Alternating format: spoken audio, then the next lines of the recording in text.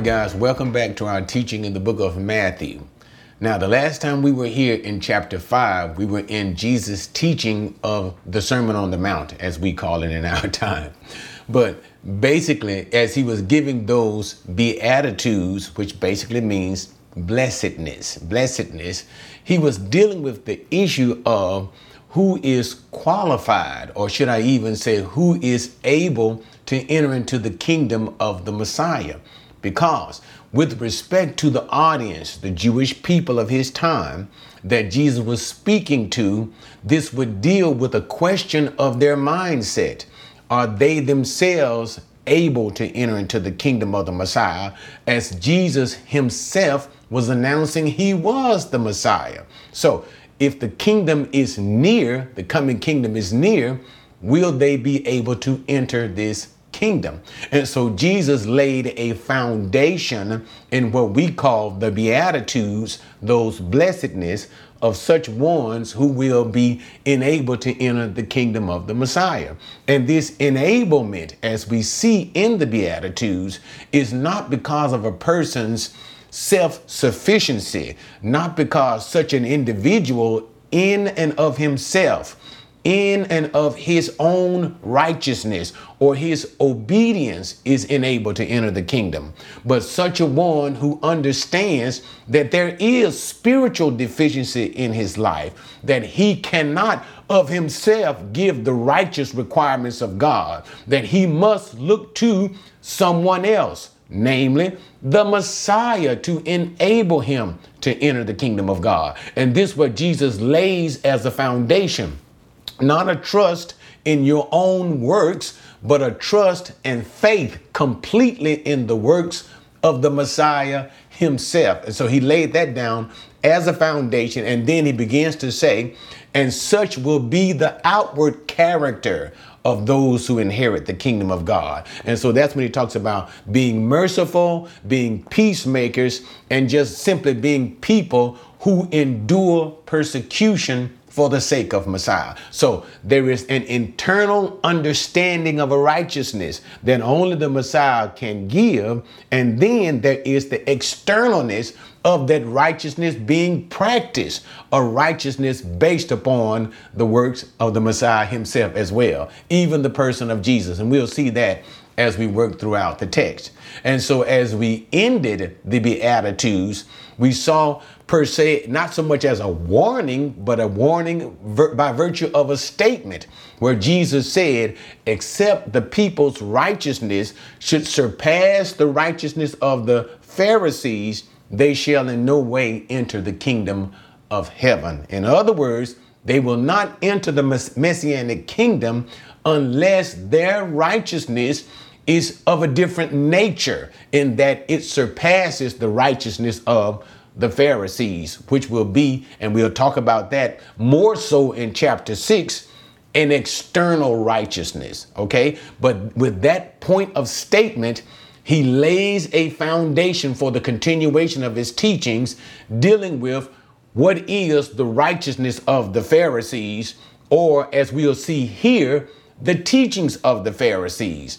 The teachings of the Pharisees that these people that Jesus is talking to must be surpassed in order to enter into the kingdom of the Messiah. Okay, now with all of that, let's continue our teaching in the book of Matthew, and hopefully we'll be able to finish the chapter. Verse 21. You have heard that the ancients were told, you shall not commit murder, and whoever commits murder shall be liable to the court. But I say to you that everyone who is angry with his brother shall be guilty before the court, and whoever says to his brother, you good for nothing, shall be guilty before the Supreme Court. And whoever says, you fool, shall be guilty enough to go into the fiery hell. Therefore, if you are presenting your offering at the altar, and there remember that your brother has something against you, leave your offering there before the altar and go.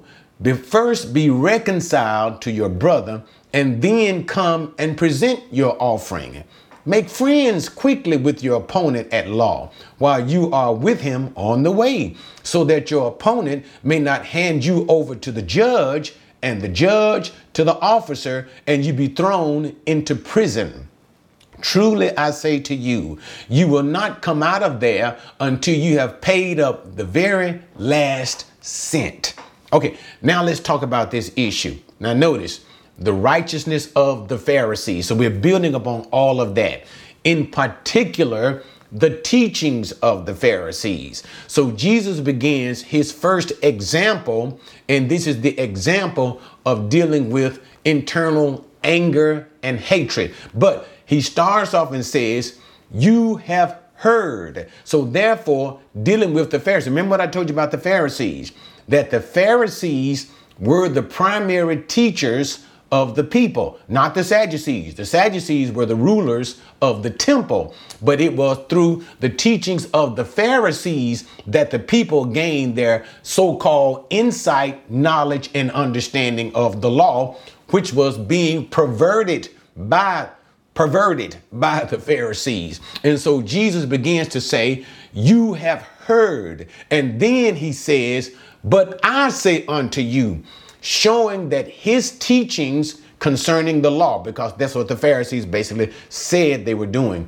teaching that which concerned the law, but even more so that which concerned the law, a tradition of the elders, additional teachings of the Pharisees. But Jesus contrasts himself against the teachings of the Pharisee by showing his Christological import. That is, he is the Messiah, and therefore as Messiah, he can render the true teaching of the law, how the law should be understood and how it is necessary to understood even beyond the law. As Messiah, he can give this right understanding of the law. Okay, so you have to see that contrast that we always see in this body of teaching. You have heard that it was said, in other words, by the Pharisees and their scribes and things of that nature. But forget what they have said unto you. I, the Messiah, say unto you. And that's the way we have to understand these teachings so far. So now let's get into the first one. That it was told to the ancients of old, what? Do not commit murder. And if you commit murder, you shall be liable before the court. And that just speaks for itself. Do not murder according as the law says. Thou shalt not commit murder. That is an unlawful killing. And if you do commit an unlawful killing, you are therefore to be judged by the judges. And that's what he means by liable to the courts, by the judges, as the law states that in every city they shall set up judges who will judge the people according to the law of Moses. Okay, so to the courts, the judges of the people. Then Jesus contrasts the teachings of the Pharisee, because their teaching was simply murder is wrong. If you murder itself, it's just simply wrong to murder. But Jesus deals with the heart of the law, the intent of the law. And so Jesus, by dealing with the intent of the law, and you got to get that part really in your head. Did he say these things? What is the very heart and nature? What is the substance that these things come from? Where does murder come from? Murder is not simply found in a vacuum. It's not simply made. It just comes all about out of nothing. So Jesus deals with the literal heart of the matter, or we can even say the heart of the individual. But I say to you that what? Everyone that is angry with his brother shall be guilty before the court.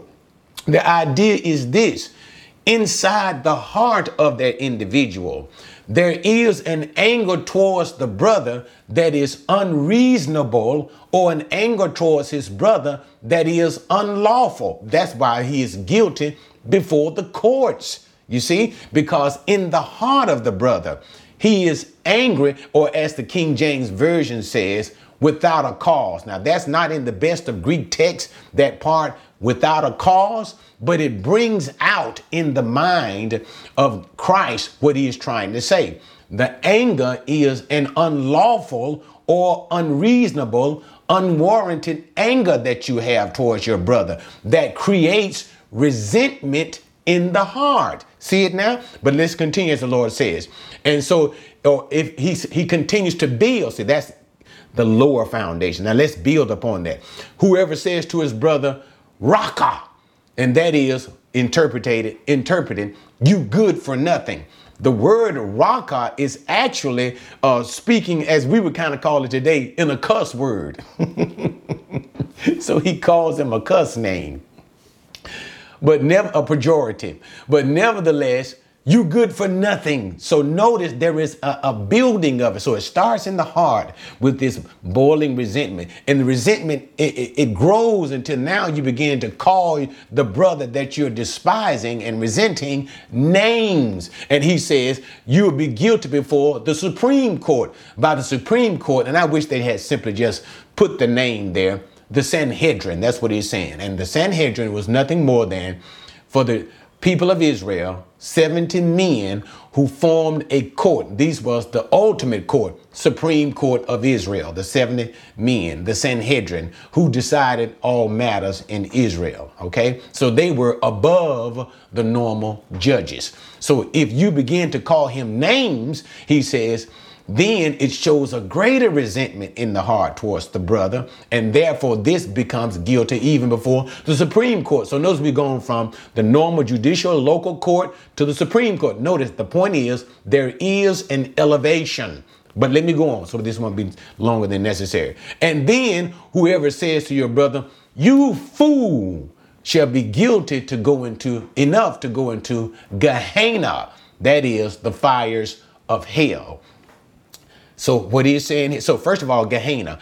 Gehenna comes from the term Valley of Hinnom.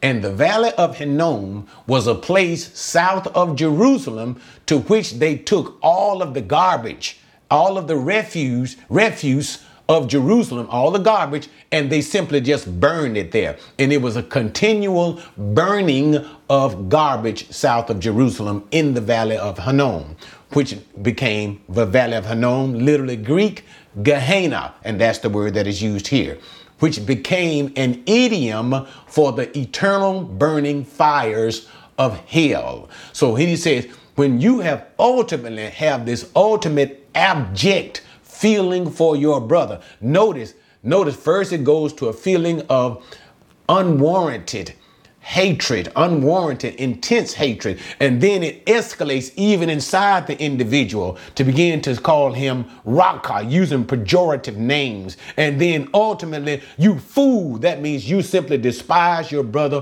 whatsoever, shall be guilty now, not simply before the judges, but of going to hell itself, because it indicates such an individual is not saved. This individual is not an elect of God. So Jesus is contrasting what the Pharisees taught, that is physical killing, and that which begins in the heart towards the brother. And we can see this as early in the book of Genesis concerning Cain and Abel, a resentment that Cain had in his heart towards his brother Abel. And it was this resentment that he had towards Abel that ultimately led to the killing of his brother Abel. So Jesus is not simply saying, like the Pharisees, he's saying, no, it's not the killing that makes you wrong. It is when the murder is in the heart because of the resentment that you have, hatred that you have towards your brethren. And so therefore he teaches there should be reconciliation, whether it's for the brother who has done the wrong or for the brother to whom the wrong was done to. There still should be a desire for reconciliation, because what does reconciliation do? It eradicates, it removes the anger and the resentment. So in reconciliation, he gives the examples for reconciliation. So what does he say? Even if you are presenting, say for instance, you're doing a righteous thing, you're doing a good thing, you're presenting your gifts upon the altar, that is, you're presenting a gift towards God, and remember, have thought of, even at that time, in a holy presentation, that I got a problem with my brother in this situation or that situation. He says, stop it. Stop it. No false righteousness. Leave your gift at the altar. Go to your brother and be reconciled to your brother. So notice the whole idea is now being reconciled. So the way to keep from committing murder, as Jesus says, begins in the heart is through what? Reconciliation. Example number one, even if you're doing a holy thing, even if you're in church, if you're in church and you know something is wrong, then get it right. And that's what he's simply saying in our time. And then he talks about another issue of judicial reconciliation. Notice, make friends with your opponent at law. That is, there's an issue between you and the brother, and your brother, whether rightfully or wrongfully, is taking you before the courts of law. Seek reconciliation. Make friends with your brother. Try to reconcile the issue for your brother, so that when he brings you to court, they won't find you guilty, and the judge turns you over to the officer, and the officer puts you in debtor's prison. Debtor's prison was where a person had to work off all the debt. And in the end, you will be held in debtor's prison until all your debt is paid. But the point is, even in the judicial factor, what is he trying to say? Make reconciliation. Okay, so the whole point is, before things devolve between you and your brother to the point of hatred, in all things, we should seek reconciliation with our brother, or even with people who don't like us. Try to reconcile with our brother. Okay, now let's get into the next section, verse number 27. You have heard that it was said, you shall not commit adultery. But I say to you that everyone who looks at a woman with lust for her has already committed adultery with her in his heart. If your right eye makes you stumble, tear it out and throw it from you. For it is better for you to lose one of the parts of your body than for your whole body to be thrown into hell. If your right hand makes you stumble, cut it off and throw it from you. For it is better for you to lose one of the parts of your body than for your whole body to go into hell. Okay, now Jesus deals with the issue of divorce. Of adultery. And in the issue of adultery, as was taught by the Pharisees, remember, he is contrasting. Just remember this always, so I don't have to say it over and over again. He's contrasting the teachings of the Pharisees, for you heard that it was said, with his teachings and his interpretation of the law as Messiah. But I say unto you. Okay, so now let's simply look into the case. Not the case of adultery, committing adultery. So the Pharisees would teach that you only commit adultery when you actually go through the external acts of adultery. When you only engage in sexual relations with that woman, then adultery is committed. But if you do not do that, then adultery is not committed. You have to commit the actual act. But Jesus says this. Once again, he deals with the issue from the heart of the individual. Notice, but I say unto you to look and lust after. Now notice there is a combination of the two. Look as well as lust. And the reason why he says to look and to lust is because oftentimes we can't help but to see. Okay? But the point that Jesus trying, and that is with the peripheral vision, you can't help but see people. And then let me just simply deal with it. Number one, you cannot help but see people naturally. When you look, you see people, and then you can see people and it naturally attracts the eye. You can see a woman who is naturally attractive. And there is absolutely nothing wrong with seeing a woman and noting she's an attractive woman, but it should stop there. And that's what Jesus is trying to say, because we see nice looking and attractive people all the time. The Lord is not saying go around and act like you don't see nobody, or go around and act like, well, nobody's attracted to me. No, that's how you got attracted to your wife or whatever in the first place. It's natural. But if you are in the case a married individual, it should go no further than that. And Jesus is saying, but when it's in the heart, you see, these are things that no one can see. Then that is the lust. When the lust for another woman begins to build in the heart, he says the adultery has been committed already. Why? Because when you begin to lust, that means you didn't just simply look at the woman or the individual and find them attractive. You begin to desire that kind of relationship with them. You begin to desire the sexual act with them in the heart. It's sin already because what? The desire only leads forward to, or should I even say it this way, the desire only lacks opportunity. And what do I mean? Given the opportunity to have sex with that individual, you will do it. Why? Because it is already desired and already done in the heart. And that's what Jesus is trying to say. These things come not simply of the act, but these things come from our hearts. So therefore, we have to deal with adultery, lusts, ungodly desires in our hearts. And even, let me just talk about this. Let me talk about this. Because it happens. These things happen to all of us because it is a part of our sinful nature. That is what it is to be a sinner. And just because the Lord saves us does not remove our sinful nature. Romans chapter 7 and otherwise. The sinful nature remains, but God gives us through the Holy Spirit, Romans chapter 8, he gives us the victory over our sinful nature. So when these things do come, you simply look to the Lord and you simply, by the word of God, by the Spirit of God, rebuke that which is rising on the inside of you. Or in other words, you see the woman or you see the man or whatever, and you married or whatever, and your thoughts start going into the gutter. You say to yourself, no, indeed, the Lord forbid. Jesus, help me. And that's the way you deal with the upcoming lust that is developing in your heart. Why? Because it will come. So you have dealt with the lust by turning to Jesus. But anyway.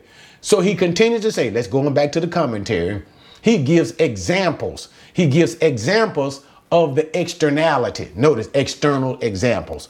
If the right eye or the right hand, and by saying the right eye or the right hand, he's using the sense of the dominant organ or even that which is most important to you, your right eye, your right hand. That's very important. But if it offends you, cut it off. It's better that these things be cast away than you to go into hell. Or in other words, instead of you allowing these things, in this case, adultery, lust, to consume you, do away with these things, turn to God. Why? It is better to do away with the deepest lust that you have, turn to God, than to go to hell in the end. And that's the basic idea of what he is saying. So once again, what is clear in Jesus' teaching is the Pharisees are dealing with the external breakings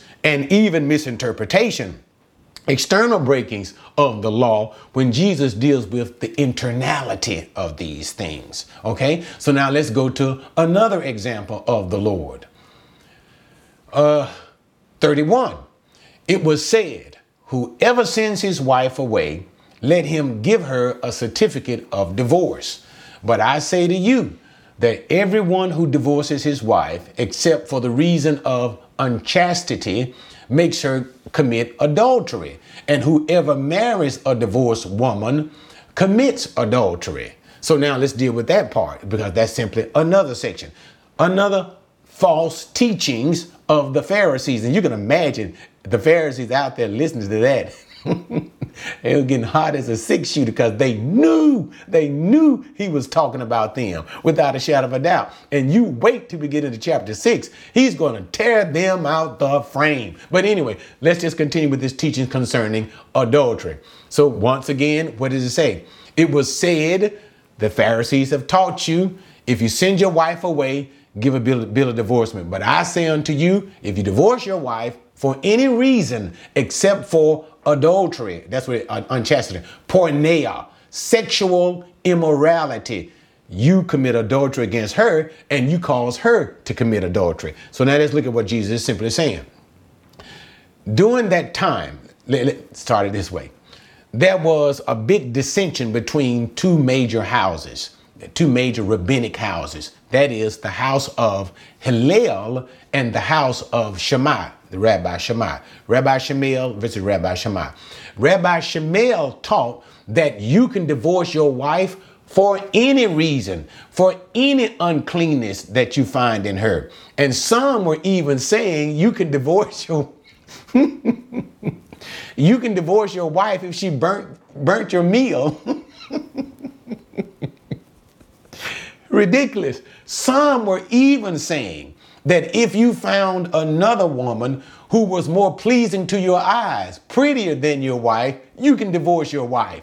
The only thing that you should do were obey the commandment of Moses by writing her a bill of divorcement and then send her out. And therefore, by writing her this bill of divorcement, you did fine. So that's what one house of Shammai was saying, Hillel. But the house of Shammai, Rabbi Shammai, said, no, you cannot just divorce your wife for any reason under the sun, for any manner of uncleanness. The only reason you should divorce your wife, it is permitted to divorce your wife, is she commits an act of fornication. And that is when you say fornication, it is broad. Many things that you can do. You sleep with another person, sleep with an animal, homosexuality, on and on and on. These are considered fornication, okay?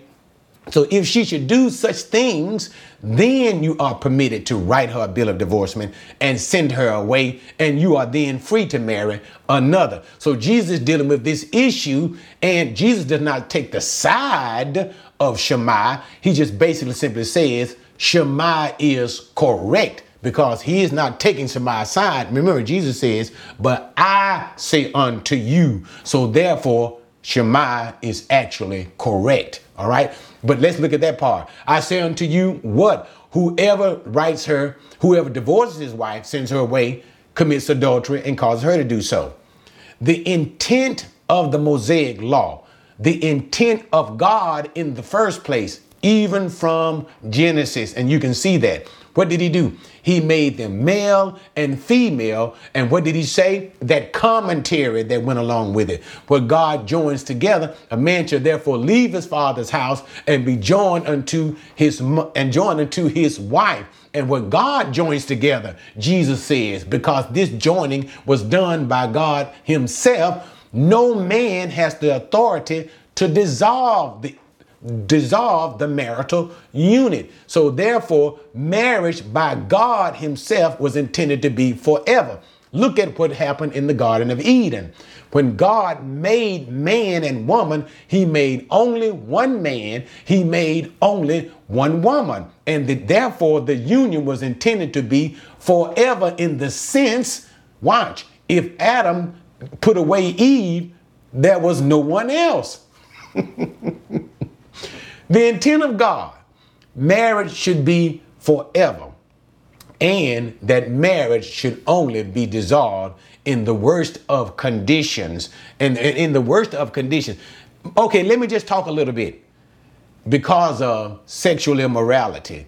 But even in such cases, you will see later on, the mind of Christ is, even in such cases, the desire of God is, if you are able, forgive that sinning partner. But this is the one circumstances that you can say, no, I just can't do it, or I'm not willing to do it. And you are allowed to divorce the person. But the mindset of God is, the hope of God is if you can forgive such a one, you forgive if you're able. But otherwise, you have not sinned in putting that person away. Okay. So now let's go back to the text. So Jesus says, do not divorce. Marriage is forever. And divorcing a woman, Moses only permitted this thing. Here's the point. Because of the hardness of your heart. Now we're going to talk about that later on. Moses only told you you can write a woman a bill of divorcement. I tell you what, guys, let me just explain it. What was Jesus talking about? And we'll talk about that later on in Matthew. Why did he permit the writing of divorce? Moses was not saying it is okay to divorce your wife and marry another one. Moses is simply saying, give her a written letter of divorcement that simply says, you are divorcing her, but you're not saying that you're divorcing her because she committed adultery. Why? Because if a woman, first of all, a woman could not, under the law of Moses, a woman could not divorce her husband. Only the husband had the right to divorce his wife. The woman could not divorce her husband, okay? So if the husband divorced her wife and she did not commit adultery, give her this written letter that the woman should always carry with her. And this was because if a woman committed adultery against her husband, the law commanded that the woman should be stoned to death. So if you got a woman being put away from a husband, divorced from a husband, and say, well, what's going on? You've left your husband. If she didn't have some proof that she did not commit adultery, she could be stoned. She is liable to be put to death. So therefore, Moses knew that the men would want, even though God says, keep your wife, their hearts were hardened. They would not obey the law of God. They are going to put her away anyway.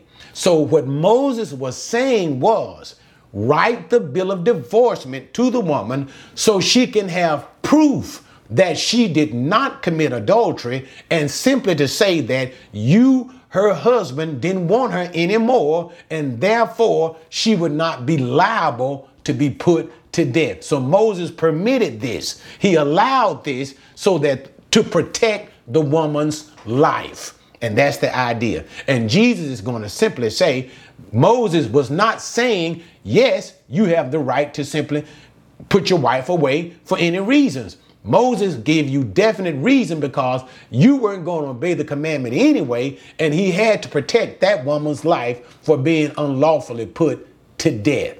But in the end, the whole mindset of the thing, mindset of God is marriage is for the life of the partners. And that's the whole point of it. Okay. Thanks for bearing with me on that. Now let's move to the next section. Verse number 33. Again, you have heard that the ancients were told, you shall not make false vows, but shall fulfill your vows to the Lord. But I say to you, make no oath at all, either by heaven, for it is the throne of God, or by the earth, for it is the footstool of his feet, or by Jerusalem, for it is the city of the great King. Nor shall you make an oath by your head, for you cannot make one hair white or black. But let your statement be yes, yes, or no, no. Anything beyond these is evil. Okay, now Jesus is getting to the practice of making vows or swearing by an oath. And we know that according to the law, that they were permitted to make an oath and swear by the Lord's name. But the whole point is, in swearing by the Lord's name, it chained them. It made certain that such a one was to do according to the oath that he was making. So God permitted this usage of his name so that the individual is declaring, I will do what I said I will do. But the Pharisees, but notice, you have heard that it was said, making these oaths. The Pharisees, once again, abused this oath. And as Jesus gave these examples, swearing by heaven, swearing by Jerusalem, or even swearing by the earth. These things the Pharisees did. But what the Pharisees did was, when they themselves made the oaths, they gave a loophole that once the person did make the oath, he can still turn around and break his own oath. So nevertheless, even though the oath was supposed to be binding, the Pharisees gave him a loophole that he could break a binding oath. And we'll even see Jesus talking about that when he talks about a person who says that he has, there is an indebtedness. The law says there is an indebtedness to the parents to make provision for the parents, monetary provision for the parents when the parents are old. But Jesus says, he says, but you Pharisees says that if you declare the gift to be given unto God, that this gift, that a person is no longer required to do what he is supposed to do for his parents. So in other words, the Pharisees will always provide a loophole, a way around. And in this scenario that Jesus is giving is a loophole or a way around his vows. So Jesus says what? I tell you what, it's wrong to vow in such a case and no longer make vows at all. Don't vow by heaven, for it is the very throne of God. Don't vow by the earth, because it is the footstool of God. And don't even vow by Jerusalem. And I like when he says about Jerusalem, because it's the city of the Messiah himself, the great King. Me. It's against me. Don't even vow by that. But in other words, in all things, simply let your yes be yes and your no be no. And anything further than that is evil. That is, the word of God's people is sufficient enough. You don't need to make a vow. You don't need to swear. God's people's word should be binding upon them, and this alone. And we see this being taken by James when James talks about, I think it's in chapter 5, not swearing. James simply says, once again, he speaks the teachings of Jesus. Let your yes be yes and your no be no. Okay? Now let's look at the next section. Verse number 38. You have heard that it was said, an eye for an eye and a tooth for a tooth. But I say to you, do not resist an evil person, but whoever slaps you on your right cheek, turn the other to him also.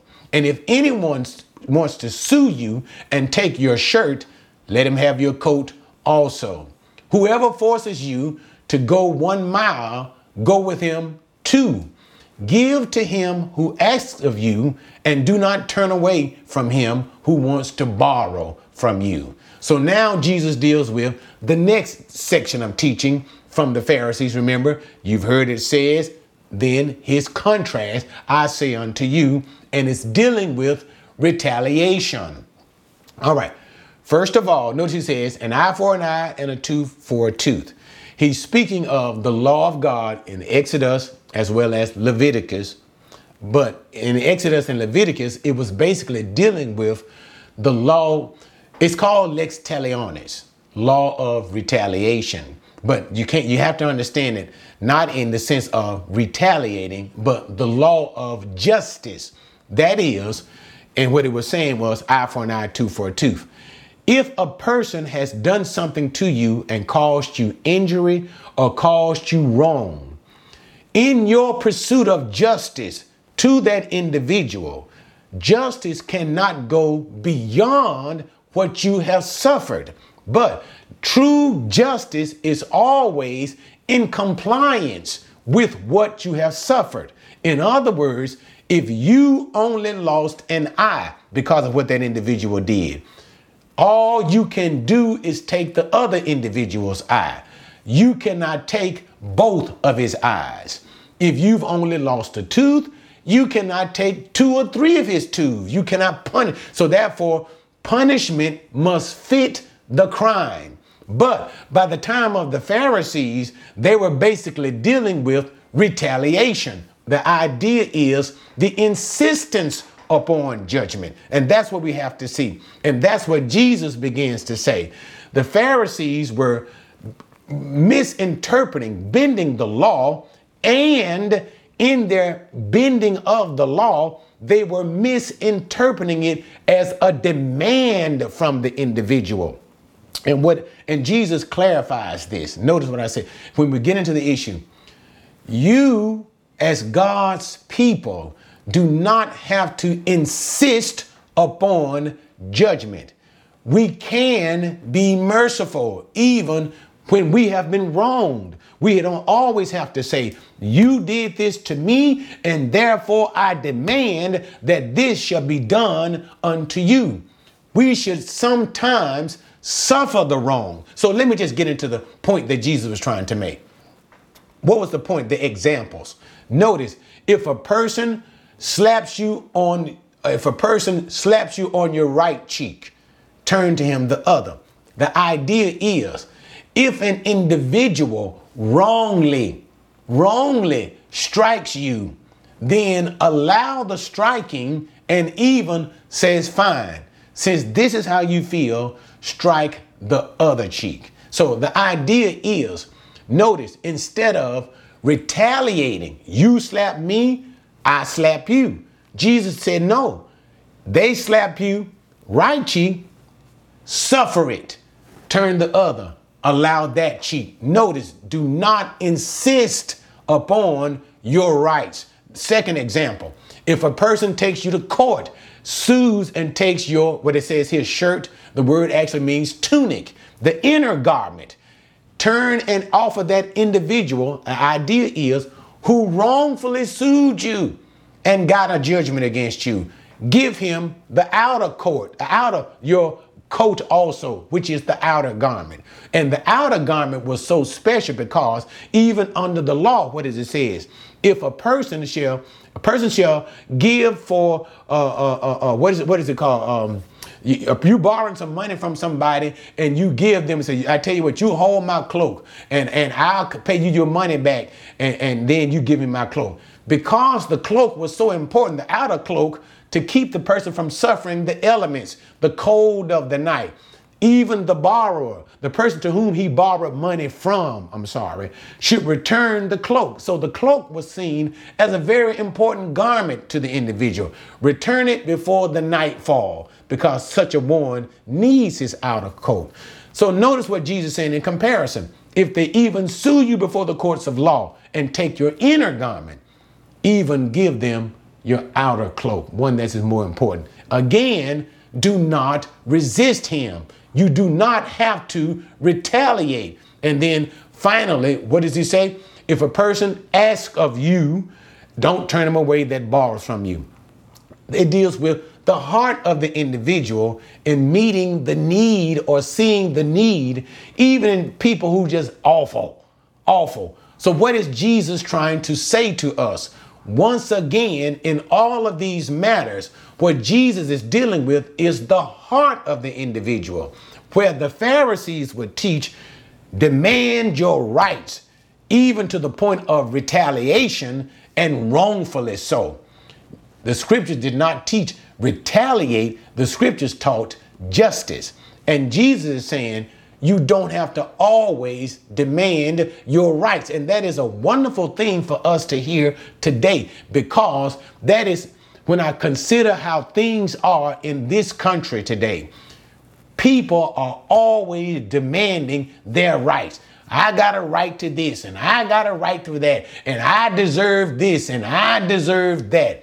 Jesus is saying to his people and we're going to see this at the very end, it is it's godliness to not always demand your rights.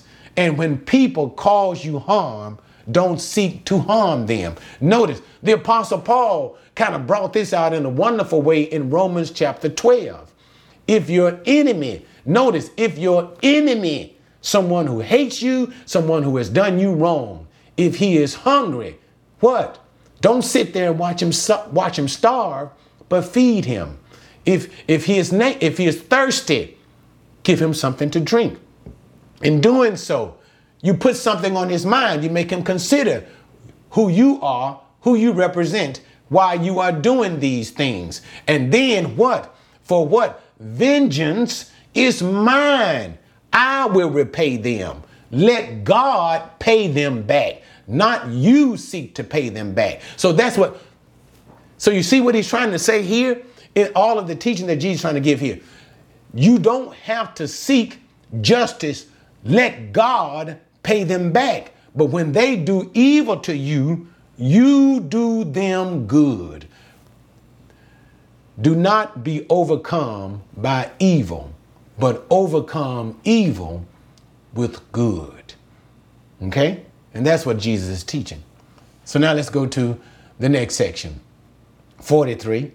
You have heard that it was said, you shall love your neighbor and hate your enemy. But I say to you, love your enemies. Pray for those who persecute you. See it? See it? So that you may be the sons of your Father who is in heaven. For he causes his sun to rise on the evil and the good, and he sends rain on the righteous and the unrighteous. For if you love those who love you, what reward do you have? Do not even the tax collectors do the same? If you greet only your brothers, what more are you doing than others? Do not even the Gentiles do the same? Therefore, you are to be perfect as your Father, Heavenly Father, is perfect. Okay. And notice in the derivative of all of these things, as I just said to you from Apostle Paul, loving your enemies, those who hate you. This is what is being derived from that. Doing good, being not overcome with evil, but overcoming evil with good. So Jesus began to say here, the Pharisees have taught you as Jewish people, those who hate you, Gentiles and others, you have the right and you should hate those, right? Jesus hate them too. Jesus saying, no, love even your enemies. But I say unto you, love your enemies. And watch this, the difficult one. Pray for those who persecute you. Pray for people who misuse you. Pray for people who do you wrong. Pray for people who talk about you, scandalize you, all these things again, and you know they do. Don't wish them evil. Don't wish them harm, because it does come inside of us. And we do wish the Lord would do certain things to folk. I wish God would get them. Jesus said, no, that is not your spirit. That is not the spirit that you should have. But notice, on the contrary, look at your Father.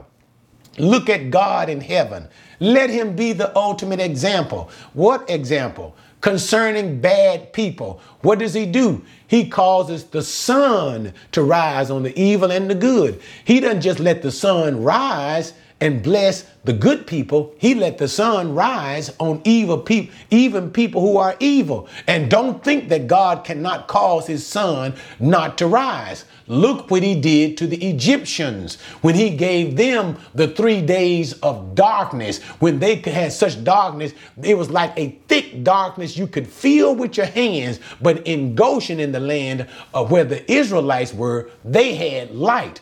God is able to darken his enemies and only give light. But no, what does he do? Even to those who hate him, he gives light to them. And the second example concerning that, rain to bless the crops. Notice, he not only gives rain to bless the crops of his own people, the righteous, but he gives rain to bless the crops of the unrighteous. And then he continues with the example, notice, of personal relationships. He says, look, if you only love the people who love you, your brethren and the like, he says, okay, what good is that? Because what? Do not even tax collectors do the same? Now that's a hard one. Remember, concerning the Jewish people, they hated the tax collectors. They considered the tax collector to be unclean. If you bump into a tax collector in the common market, go home, burn your clothes, take a bath. The tax collectors ain't going into the kingdom. He says tax collectors love fellow tax collectors. So to compare them, the righteous, to the tax collectors, he says you know better than the tax collectors if you only love people who love you. Comparing them in this way was really a slap in the face. But then he even continued on, notice, to greeting people. And if you only greet your brothers, he says, okay, so what's the big deal about that? Why? Gentiles do the same. Remember, in the mind of the Jewish people, Gentiles were considered to be dogs. He says, so what's the difference between them and you? I say unto you, what? Be perfect. And that is the idea of spiritually mature, in the sense of being merciful, in the sense of being good to all people, loving to all people. Be merciful to those who hate you, those who use you, those who persecute you, to the Gentiles, to everybody, just like your Father is. Be good to those people who ain't good to you. Mimic your Father.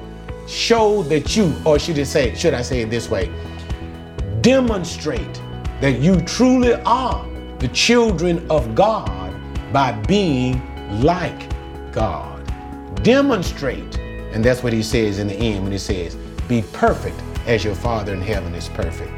Demonstrate that you are God's children by being like your Heavenly Father. What?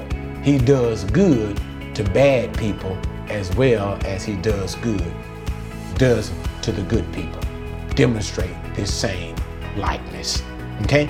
All right, guys. Thanks for joining me as we wrapped up Matthew chapter 5. Join us the next time as we get into chapter 6. And remember, all along what Jesus is doing and teaching is, except your righteousness surpasses the righteousness of the Pharisees, you shall in no ways enter the kingdom of heaven. So Jesus will continue biting the Pharisees in chapter 6 as he looks at the acts, the external acts of righteousness, the hypocritical acts of the righteousness. And Jesus says unto his people, but you do not do these things, and you do not be this way. All right, guys, thanks for joining me, and we'll see you next time. Producing these videos take a lot of time, and they take resources too, guys. All the computers, the cameras, the blah, blah, blah, blah, blah. They take resources. So if God touches your mind and your heart, bless this ministry. If it helps you, if these teachings help you, bless the ministry. Send a donation, or even become a monthly partner with me so that I can continue to do these things. I don't do it to make money, God forbid. But I do it that the ministry may be supported and that I might continuously, with joy, because it does give my heart joy, to continuously bring these lessons to you for your benefit, for your spiritual enrichment. Okay? So help me out.